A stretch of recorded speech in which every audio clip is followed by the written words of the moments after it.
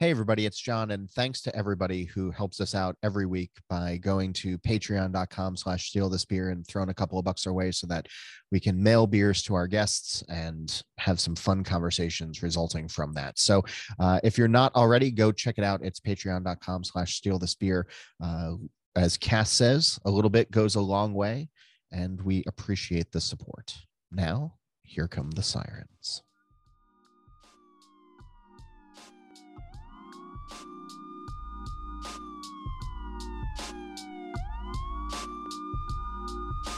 Steal This Beer, a candid weekly discussion about beer, over beer, by a couple of guys that think about beer way too much.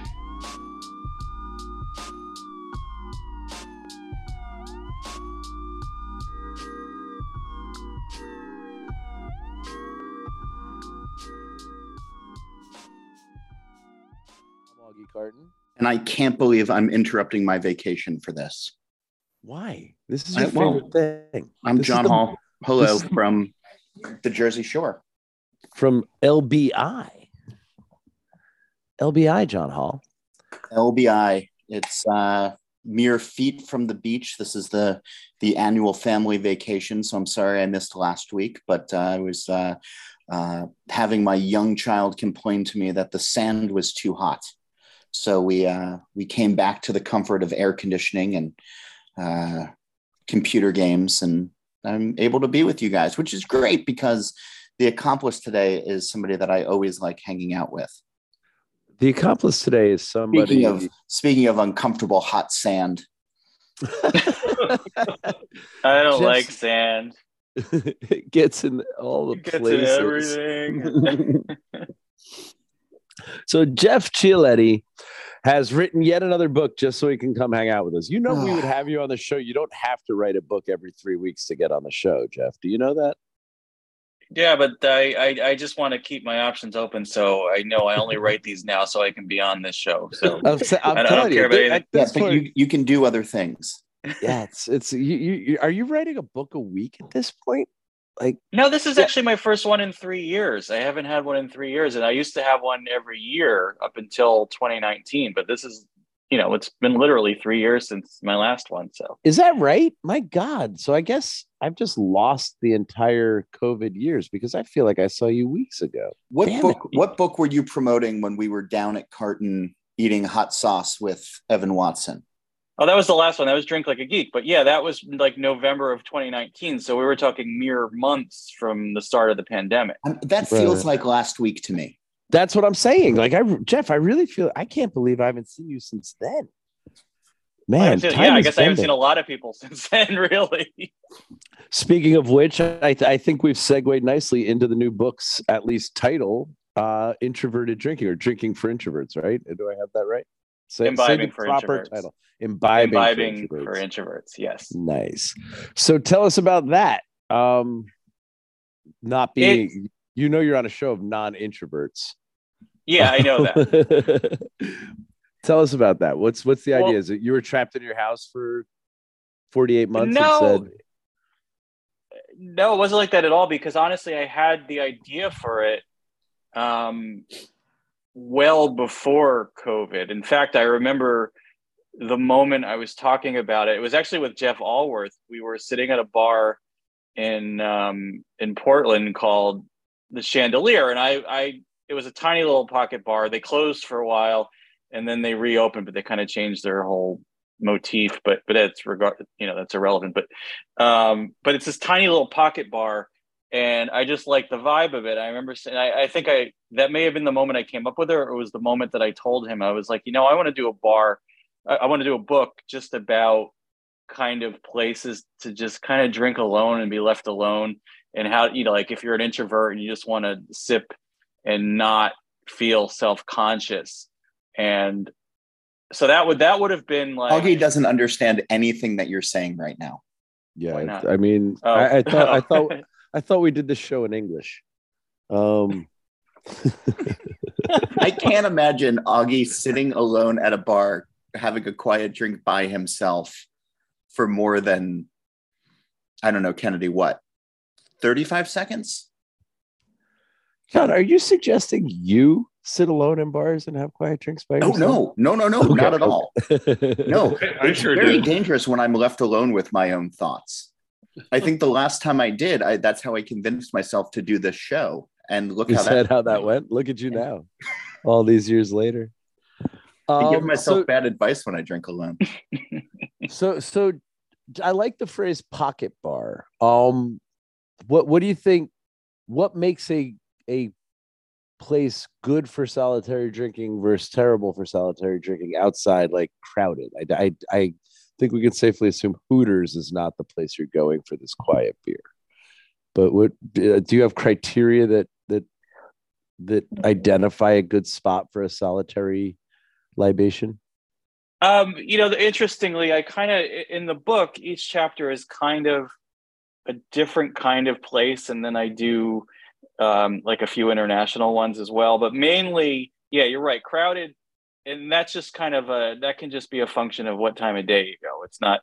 It doesn't have to be. You could. Originally, one of the chapters I ended up cutting because I had to like pare down.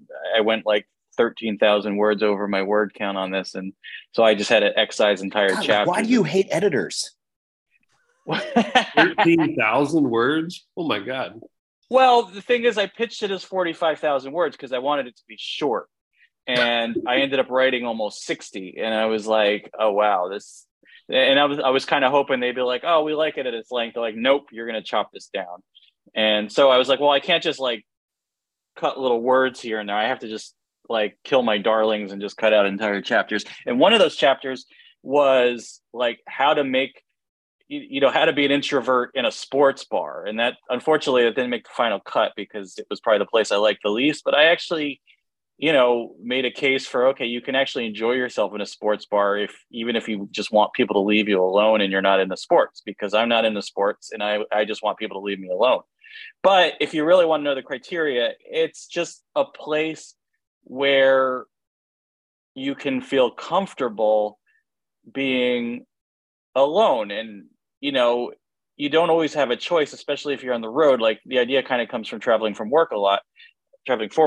And, I end up going out alone a lot. So, for instance, I do like this whole kind of crawl of dive bars in LA, like mostly in the Valley, because they're kind of just known for their dive bars.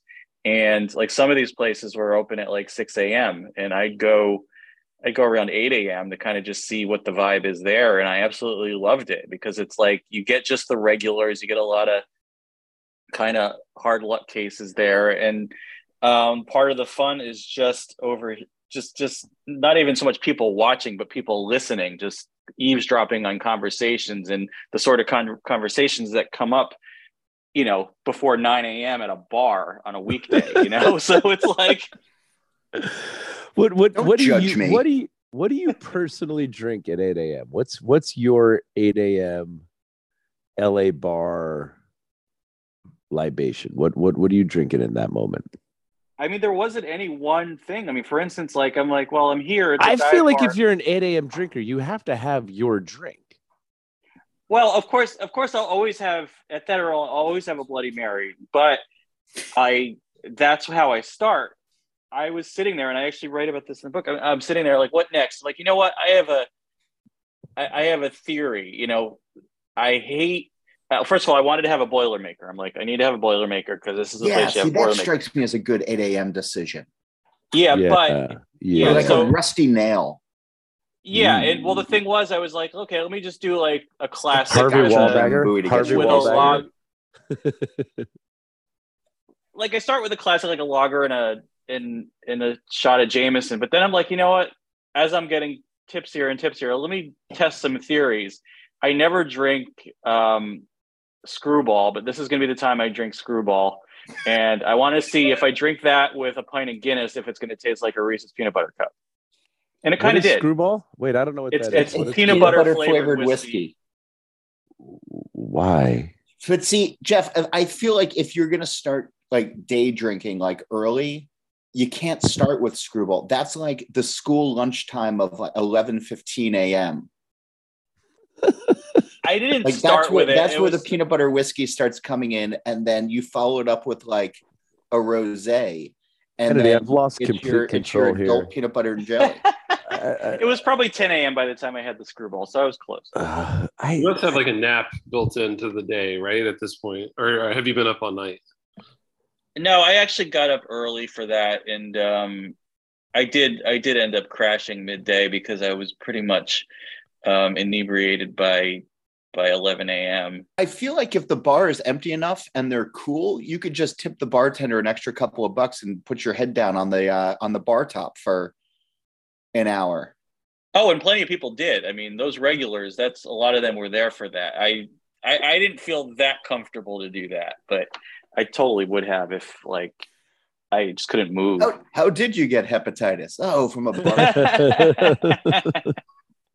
A bar top in the valley.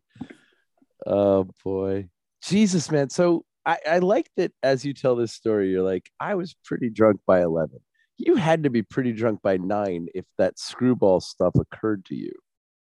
Well, I didn't get there till 8. I didn't go at 6 a.m. I was like, I'm not getting up that early, and Right. but I did want to be like, who are the people who were here before 9 a.m. and like, And were they drinking screwball?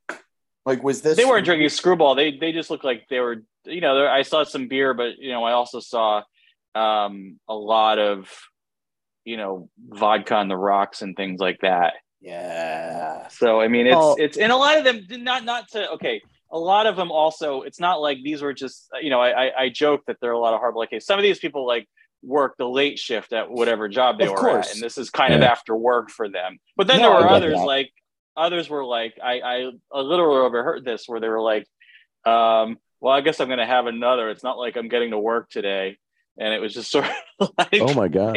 like Yeah. their day was over. They're like, okay. I've That's passed like sort of the point of no return, and I guess I'm calling in sick today. that's like the Tanqueray, hold the lime, hold the ice. Yeah. Very dry.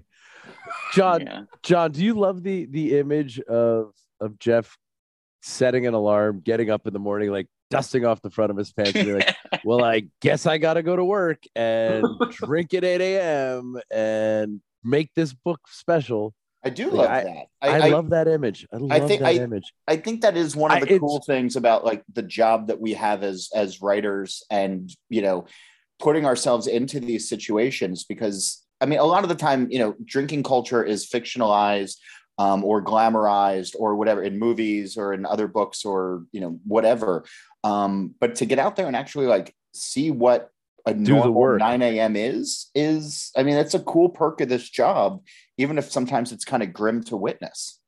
I just Yeah. for some reason, Jeff, I can't like I don't know why you would be sleeping in dusty jeans, but I imagine this morning involved you standing up next to your bed and like patting the dust out of the thighs of your jeans before you went.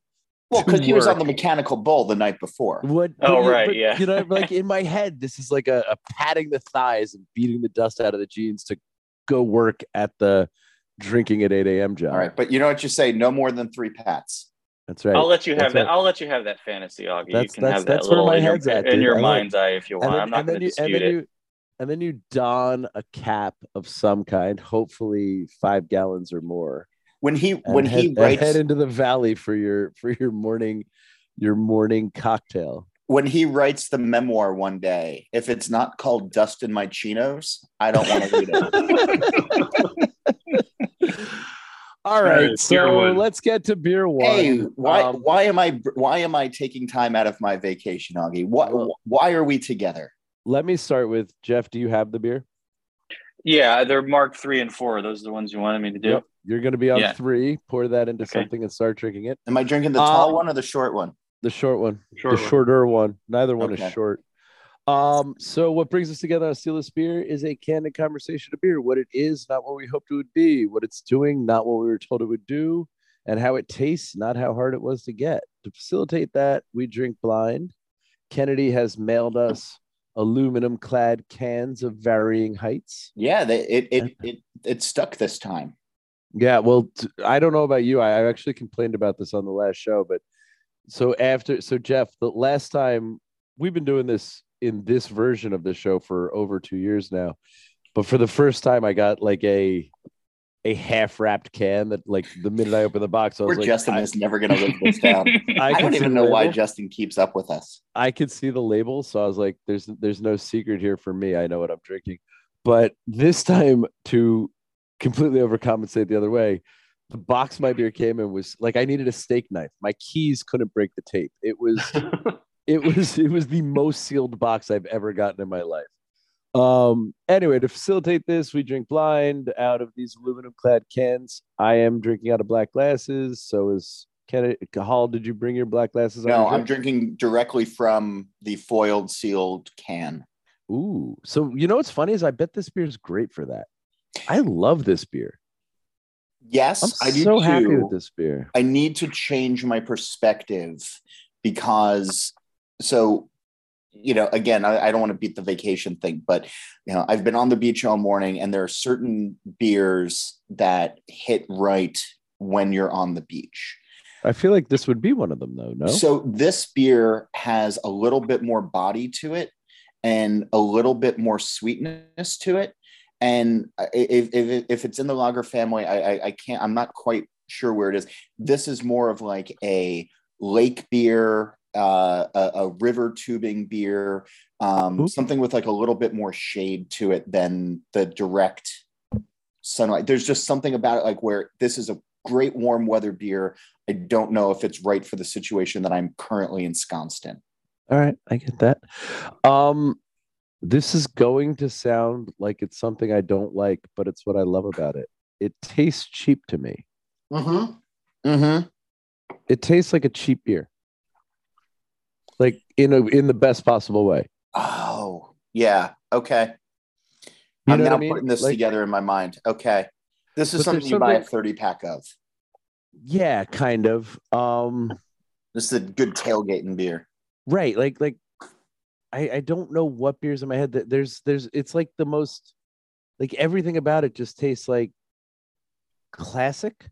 You know what I mean? And not just like, you know what I mean? Like, oh, that tastes like hop. You know what I mean? Like some nondescript European bittering hop. And oh, that tastes like fermented malt. And it's So tight. beer, in other words. Yeah, but you know what I mean? Like I guess it probably is a lager, right? But it doesn't have that ashy lager crispy dryness. It's just it just tastes like fucking beer. Like if we pull the aluminum off this and it's like a white can with a blue line and says beer, yeah, I'm gonna be delighted by that. You know what I mean? Like, Jeff, you've got it. What do you think of it? Am I being mean? I don't mean to be mean. I respect it, but it tastes to me like store brand beer. Is this number 3 you're talking about? Yep. Yeah. We go in numerical order. Oh, okay. I mean, my first thought was it kind of reminds me. I mean, I would say it almost tilts more into the Kolsch area, and it kind of reminds me of St. Arnold's Fancy Lawnmower a little bit. Okay, but it's missing that crispness for me. It has more of that sweet than crisp, but I know what you're saying. Yeah, but it's definitely a good summer beer. But I feel like if you gave me this in one of those like 16-ounce white styrofoam cups with like that thick 1-inch lip around the top of it, I'd be like, yep, that's how you drink this beer. Like, that would be proper glassware, in my opinion. Yeah, no, I really like this beer. It makes me, wish that I was on a different body of water at the moment. Yeah, I feel like your lake call is fucking genius. Like, yeah, it's if this was, a light lager, if this was something, it's not that, but like it's so situational. But yeah, so I would grab a 30 rack of this because I assume that this comes in 30 racks. But it's a 16-ounce can. That would be the heaviest. That'd be 30 pounds. Well. All right. I would grab a cardboard wrapped 12-pack of this and get on an inner tube and enjoy this on the eddies. Yeah, this beer definitely belongs in a cooler. In the styrofoam cooler. The disposable styrofoam cooler, like Yeah. hey, let's go fishing. Oh fuck, we forgot a cooler. Right. Yeah, Here no. here on LBI, if you want one of those, it's just a mere $22.99 for it's inflation. John. styrofoam cooler that can maybe hold 3.5 cans. COVID inflation, John. COVID inflation. So It's gonna last a million years in a landfill. It's so bad. It's kind of worth it. Augie, I was walking through the liquor store the other day. I didn't know, and this is apparently a thing. Most breweries now are doing 2-packs, and they're using the plastic disposable rings. So I had no idea, but that's apparently what LBI wants from their beer these days, as liquor stores are just repacking things. Just cutting packaging. Yeah, they're pulling off the pack text and selling 2-packs of 16-ounce cans for What is a just 2-pack? $12.99. $12.99. Wow. Fuck me. I told you. So Jeff, this summer we started doing 12 packs of 12-ounce cans, cardboard suitcases. And I've been to 5 or 6 stores that are breaking them down and selling them as 4-packs in our pack techs. So Wow. we've gone through all the energy, and we're actually hand packing them, right? We're still a tiny brewery. We don't have a machine. So I'm personally filling these fucking suitcases with beer, and I'm walking into stores and they're breaking them open. I'm like, God damn it. That's amazing. I mean, wasted work. That's amazing. All right, you guys want to know what this beer is? Oh, yeah. Yeah, you might as Wait, well. did Jeff write his sentence? Yeah, Jeff, where are you drinking this beer? Oh, where am I drinking this beer? Yeah, where's the right place for this beer? I am going to say the right place for this beer is just sitting at a picnic table outside a food truck eating a hot dog in the 95-degree heat, 98% humidity, and just washing down chili dog after chili dog with it. Yeah. Outside the Tasty Freeze. Sucking on a Outside chili Tasty dog. Freeze. Sucking on a chili dog. Sucking So, on a chili like I dog. said, I didn't want to be subject to the power of suggestion, but as I was drinking this beer and you were telling us the story, I feel like this beer would wash a shot of JMO down exactly right. Oh, totally. Yeah. Can we You all know what I just mean? agree, Like- though, that Bushmills is the superior mass-produced Irish whiskey, even though it's strained through the wrong Bible? I believe Well, it's the wrong Bible. you got to be careful because that you could start a war because Yeah. that's Northern Ireland Yeah. Bushmills, and you're going to All get like troubles. You're talking about Protestant whiskey, man. Yeah, do it's Can't- the far can't do it. it's the far superior. Can't do it. Can't do As it. a quick aside, before Justin does the thing, years ago, and I mean, I was super young and didn't know anything. Are you not worried about the clear bottle light striking your whiskey? Well, here's the thing.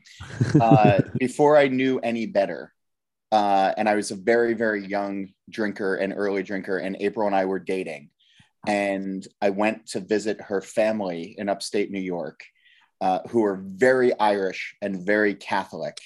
I wanted to bring her uncle, who is the patriarch of the family, something nice. And I bought a bottle of Bushmills because it was in like one of these like fancy, we're going to charge you $40 more for this decanter bottle kind of thing, not understanding the religious or implications. And so 20 years later, when he died and we were at the house, we found the bottle that had been tucked away and never opened in the back of the cabinet. So I took it back and enjoyed the shit out of it. But yeah, know your religions and your whiskeys, kids. That's what I have to say. Justin, what are we drinking? Wait, do you know that Tanqueray falls under that same umbrella? No, Tanqueray. Tanqueray is the Catholic gin. I'm not kidding. Well, that explains Father O'Brien. There you go. All right, Kennedy, what are we drinking as All I right, move on to beer 2? This is a cream ale from our favorite Hudson Valley Brewery, Newburgh. Oh, you son of a bitch. Oh, Yeah. Oh, I wasn't even close. Love it it. all makes No, sense. you were. You were I not. think, We were I all think knocking this on is it. a. That's cool. I think this is a Ginny quote, right? So John was dancing around it with 30 packs. I think this is probably a tribute to Ginny Cream Ale. I hope so. Yeah. Yeah. You know what's funny is God, I was Now thinking that- Jenny Cream, but I didn't now want to that I know it's Newburgh Cream Ale, I wish I thought it was Jenny Cream Ale because I think that's what I was tasting, right? And I think last time I had a Jenny Cream Ale, I had it in a white styrofoam cup, some hipster bar in Brooklyn. Yeah. Like I think I think I was all the way there, except didn't sucking on occur a to me. chili dog. Yeah. Sucking on chili dog. Sucking on a On a chili dog. chili dog. Sucking on on a yeah. chili dog. That's gonna be on John Mellencamp's gravestone. That phrase is gonna follow him around into the afterlife.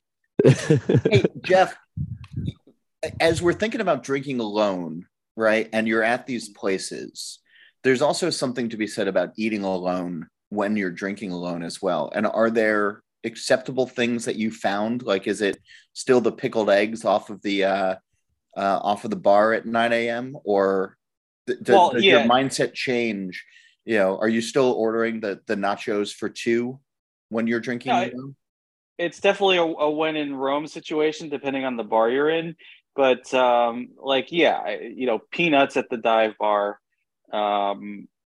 Occasionally they'll put out other snacks. Like sometimes they'll have like these, I don't know if they're like grilled cheeses or something. It's just like really kind of low end stuff. But there have been times too when like I have a chapter on sake bars. I'm going full sushi with this stuff too. I mean, I again, it just depends on where you are. And then there's another one. I go to these library bars, like the one in like the Multnomah Whiskey Library and the Brandy Library in New York. And it's like, I'm eating a $25 cheeseburger at the Multnomah Whiskey Library, so it's like, it's probably the cheapest item on the menu.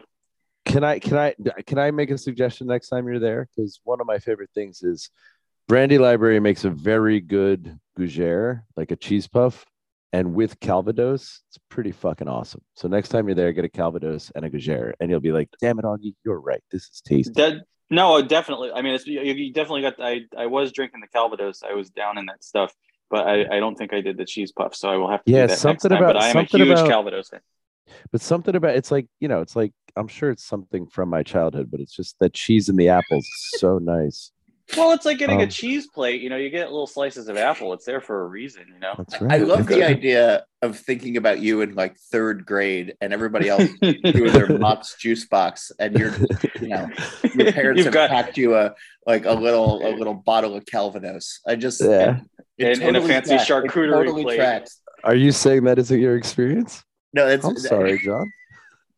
John, I wish you had more fun. Augie was the inspiration for Lunchables. That's somebody's I forget what it was, but a meme hit my feed the other day that charcuterie is French for we're out of bread. Yeah.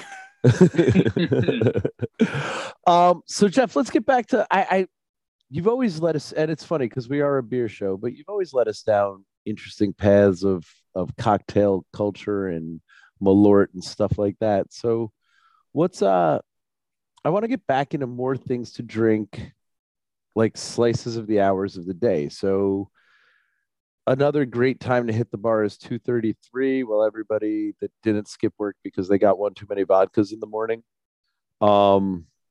What's like? Talk me through we've got your JMO and Jenny Cream Ale at 8 a.m. Mm-hmm. What are you drinking at lunch? What are you drinking in the afternoon? What are you drinking in the evening? What are you drinking after dinner? I would say like early afternoon, lunchtime, I'm probably going for a gin and tonic, followed by whatever beer it depends on the bar I'm in. If it's a beer bar, obviously I'm going to drink something a little more specific than whatever they have on tap, just kind of. But yeah, I'll usually start with a gin and tonic, then I'll have like I probably drank a lot more Guinness than I typically drink when I'm in those dive bars because most of them tend to have it, and sometimes I'm just in the mood for a stout versus a Coors Light. So that, and then as we get later in the day, then I'm probably starting to get into the more what you would think of as cocktails. I'd go for the old fashions early, and it's funny, especially if you're talking about a dive bar. And I don't want people to think this is just a book about dive bars. That was just my favorite chapter to write.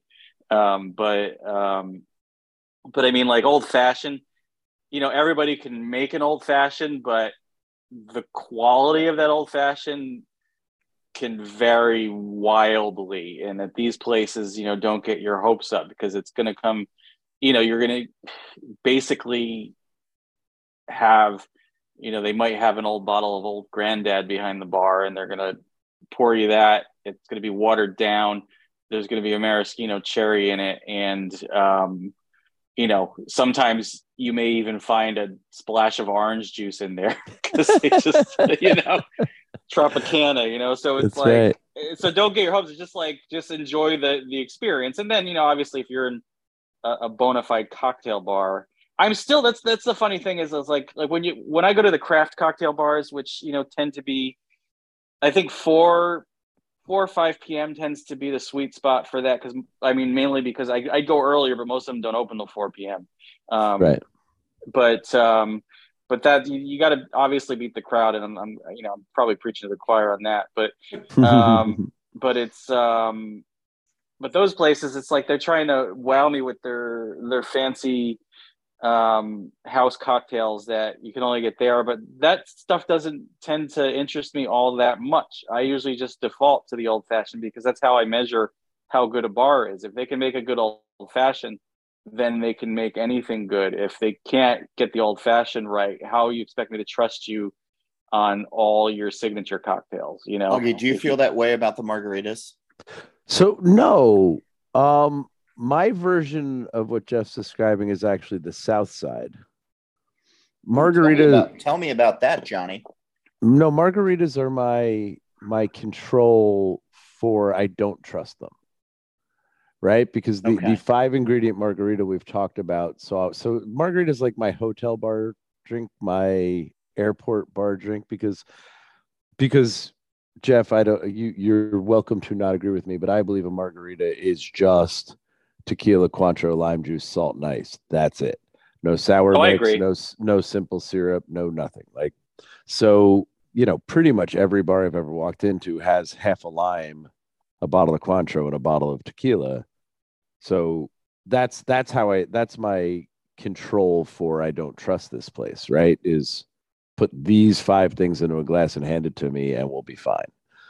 The South Side, it's essentially a tequila sour. That's the way you got to kind of look at it, in exactly. The same way that a daiquiri is like a rum sour, you just, that's in its barest form. Yep.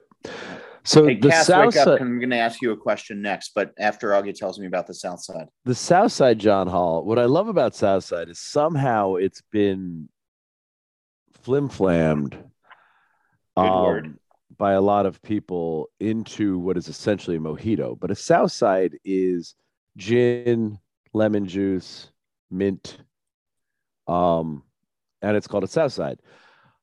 It's been taken around the world as pretty much any sour plus mint. So you can get a rum South Side, you can get a vodka South Side, you can get a whiskey South Side. It's just, basically people just put, X booze plus sour mix plus spearmint, shake it, pour it, serve it. Sometimes there's lemonade in it. But a proper South Side at a real cocktail bar, if the real barkeep knows what they're doing, is the loveliest of drinks. I like gin more than everything else anyway. It's definitely my go-to if we're experimenting. We gotta talk about this gin drink at some other point that my buddy Nate Schweber just turned me on to, which is a Devoto Dry, which is off of his new book, but it's gin, vermouth, and lemon peel, but at the right dry vermouth. Yeah, interesting. It's delightful. Interesting. Yeah. Isn't that a martini? I'll tell you about it later. But hey, Cass, you travel a lot. What is your... I think you're right, Jeff. I think that is the original martini recipe. What do you go to? I usually get an old fashioned or Manhattan. Okay, great. That's what you want more. You want more detail than that? Usually, I sort of teed you up. You've been quiet the entire episode. I'm teeing you up. And we want details on every ingredient for like at least a minute before somebody jumps on you. Yeah. All right. Okay. Justin, what do you drink? How do you measure a bar? A cocktail bar. Justin. He's worse than me. Cocktail bar Negroni. That's what I would. Oh. Yeah. Nice. That's respectable. That keeps Pretty some easy to history. make a good Negroni. If it's shitty, then yeah, it's. I know we have to talk about beer too, but I'm curious, and I feel like Augie will jump in on this as well. But Jeff, when you're talking about though drinking alone and wanting to drink alone, it's been my experience that the various sides of the economic spectrum offer the most chances for a quiet experience. If you walk into a dive bar, the bartender there and the other patrons are probably not going to talk to you unless like, you're ordering something. And also, if you're at a very high-end bar, they're only going to talk to you if you need to talk to them. And or to. Well, they won't even make eye contact with you. Right. So, but in the middle of the normal neighborhood bars where there's an era of good feelings, or Applebee's or quick service or any of these other places where customer service is sort of drilled into people, where it's every 4.5 minutes, how you doing, are you liking that, can I get you anything else? You almost, if you want to drink alone properly, it strikes me that you're on one, the dollar beer and shot place, or this is our $40 cocktail place, to get the most solitude. So you were saying, you want me to agree with you? Or? I don't know. I that's my theory. You wrote the no. It's book. Again, it's like it just depends on the time and the level. I mean, yeah.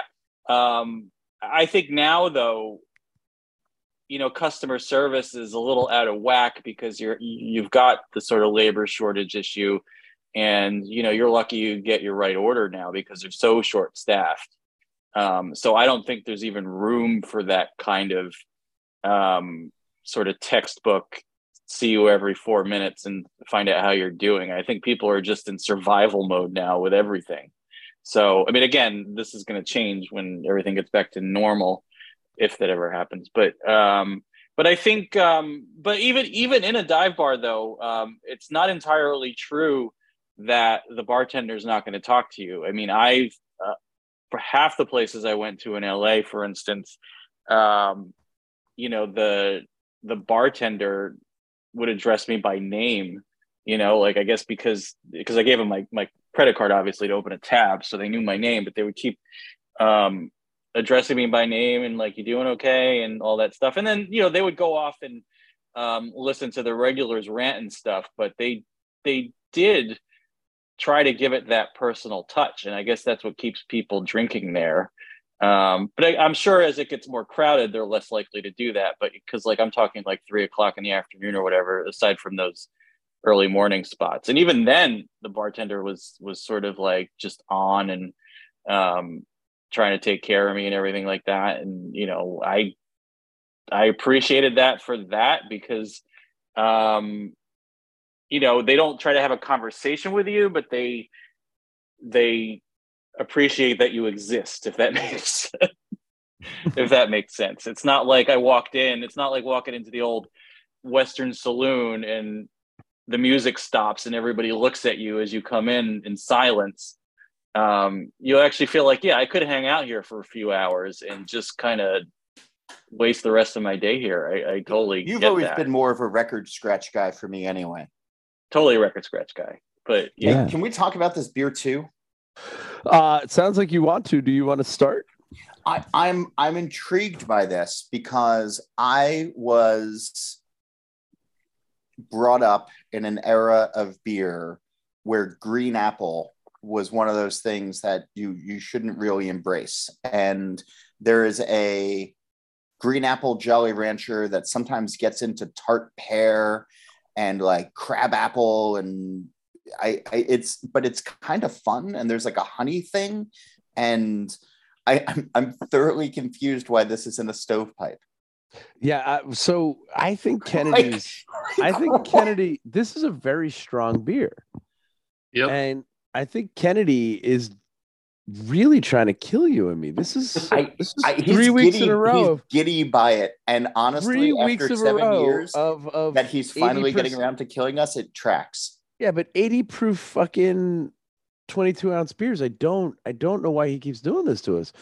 Anyway, so John, you missed the last episode. I did. But do you have beer one near you? Yeah. Can you open it and taste it for me? Beer one or beer two, Augie? Beer one. Okay. Am I going the big guy or the little guy? The little guy. Yeah. So I really like everything you just said. Hang on. But before you taste it, though, let me say what I'm going to say, because you might not want to taste it. So beer one tasted very margarita to me. It's a lime salt loss. Oh, that's what it is. Okay, I'm tasting it right. This is what I want to be drinking on the beach right now. Right. Okay. But so I guess what I'm saying is I appreciated every descriptor you gave of this monstrosity I'm sipping on. But all it's doing for me is pulling the lime out of that first beer. Like when you said green apple, I got it. When you said honey, I got it. When you said pear, I got it. But all I was tasting was, I thought he'd given us another lime beer. But I can see that there's a tartness. There's a tartness, but it's that apple pear tartness as opposed to citric tartness. Yeah, you've saved this beer for me though, because Okay. I was like, oh, he just gave us 2 margarita beers back to back, but this one clearly has this is way more booze. I think had I had this is that's Lawson's. Okay. That's a fun beer. When we're done, I'm gonna carry that back with me. But I feel like it's confusing me on this beer, because all I'm really getting out of this beer, besides a refreshing of those lime notes, is booze. So I don't know. I thought it was, I guess now I think it might be a sour, but before I thought it was like something with acidity mixed in. Jeff, what are you getting on this one? You've got a fresh palate. What are you tasting? And I'm assuming this is the one numbered 4. Yeah, it's the Are you new to this show? Well, this is not. The way you used to do it is I used to bring the beer. Remember, I used to always know what it was. Yeah, and he hasn't done it in COVID times. Yeah, he hasn't done. Yeah, it I haven't done this virtually before, so this is all new to me. You're right, but I think I'm not getting like super boozy. I don't know where. I think it's I definitely get like the orchard fruit thing, and it's got some wildness to it. It almost reminds me of like a Spanish cider, like from the Asturias region, like one of those, but not quite as funky. But it has that apple thing. Yeah, there's definitely apple there. I mean, totally. Maybe even a little cherry, I would say. But yeah, that's why it kind of reminds me of a cider. I would almost, if you told me this was a cider, I'd believe you. But it's like, I'm not getting like a phenolic booze thing, or like it's more in like the body and the mouthfeel where everything just feels warm. Yeah, but not hot. No, warm. And I might be so, Jeff, it's possible you're right. This is 4% beer, and I'm just a little gun shy because Kennedy keeps trying to kill me with this size can.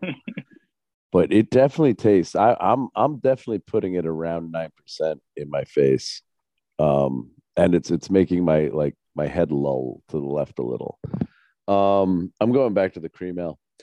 All right, so where are you drinking it? I guess I like your.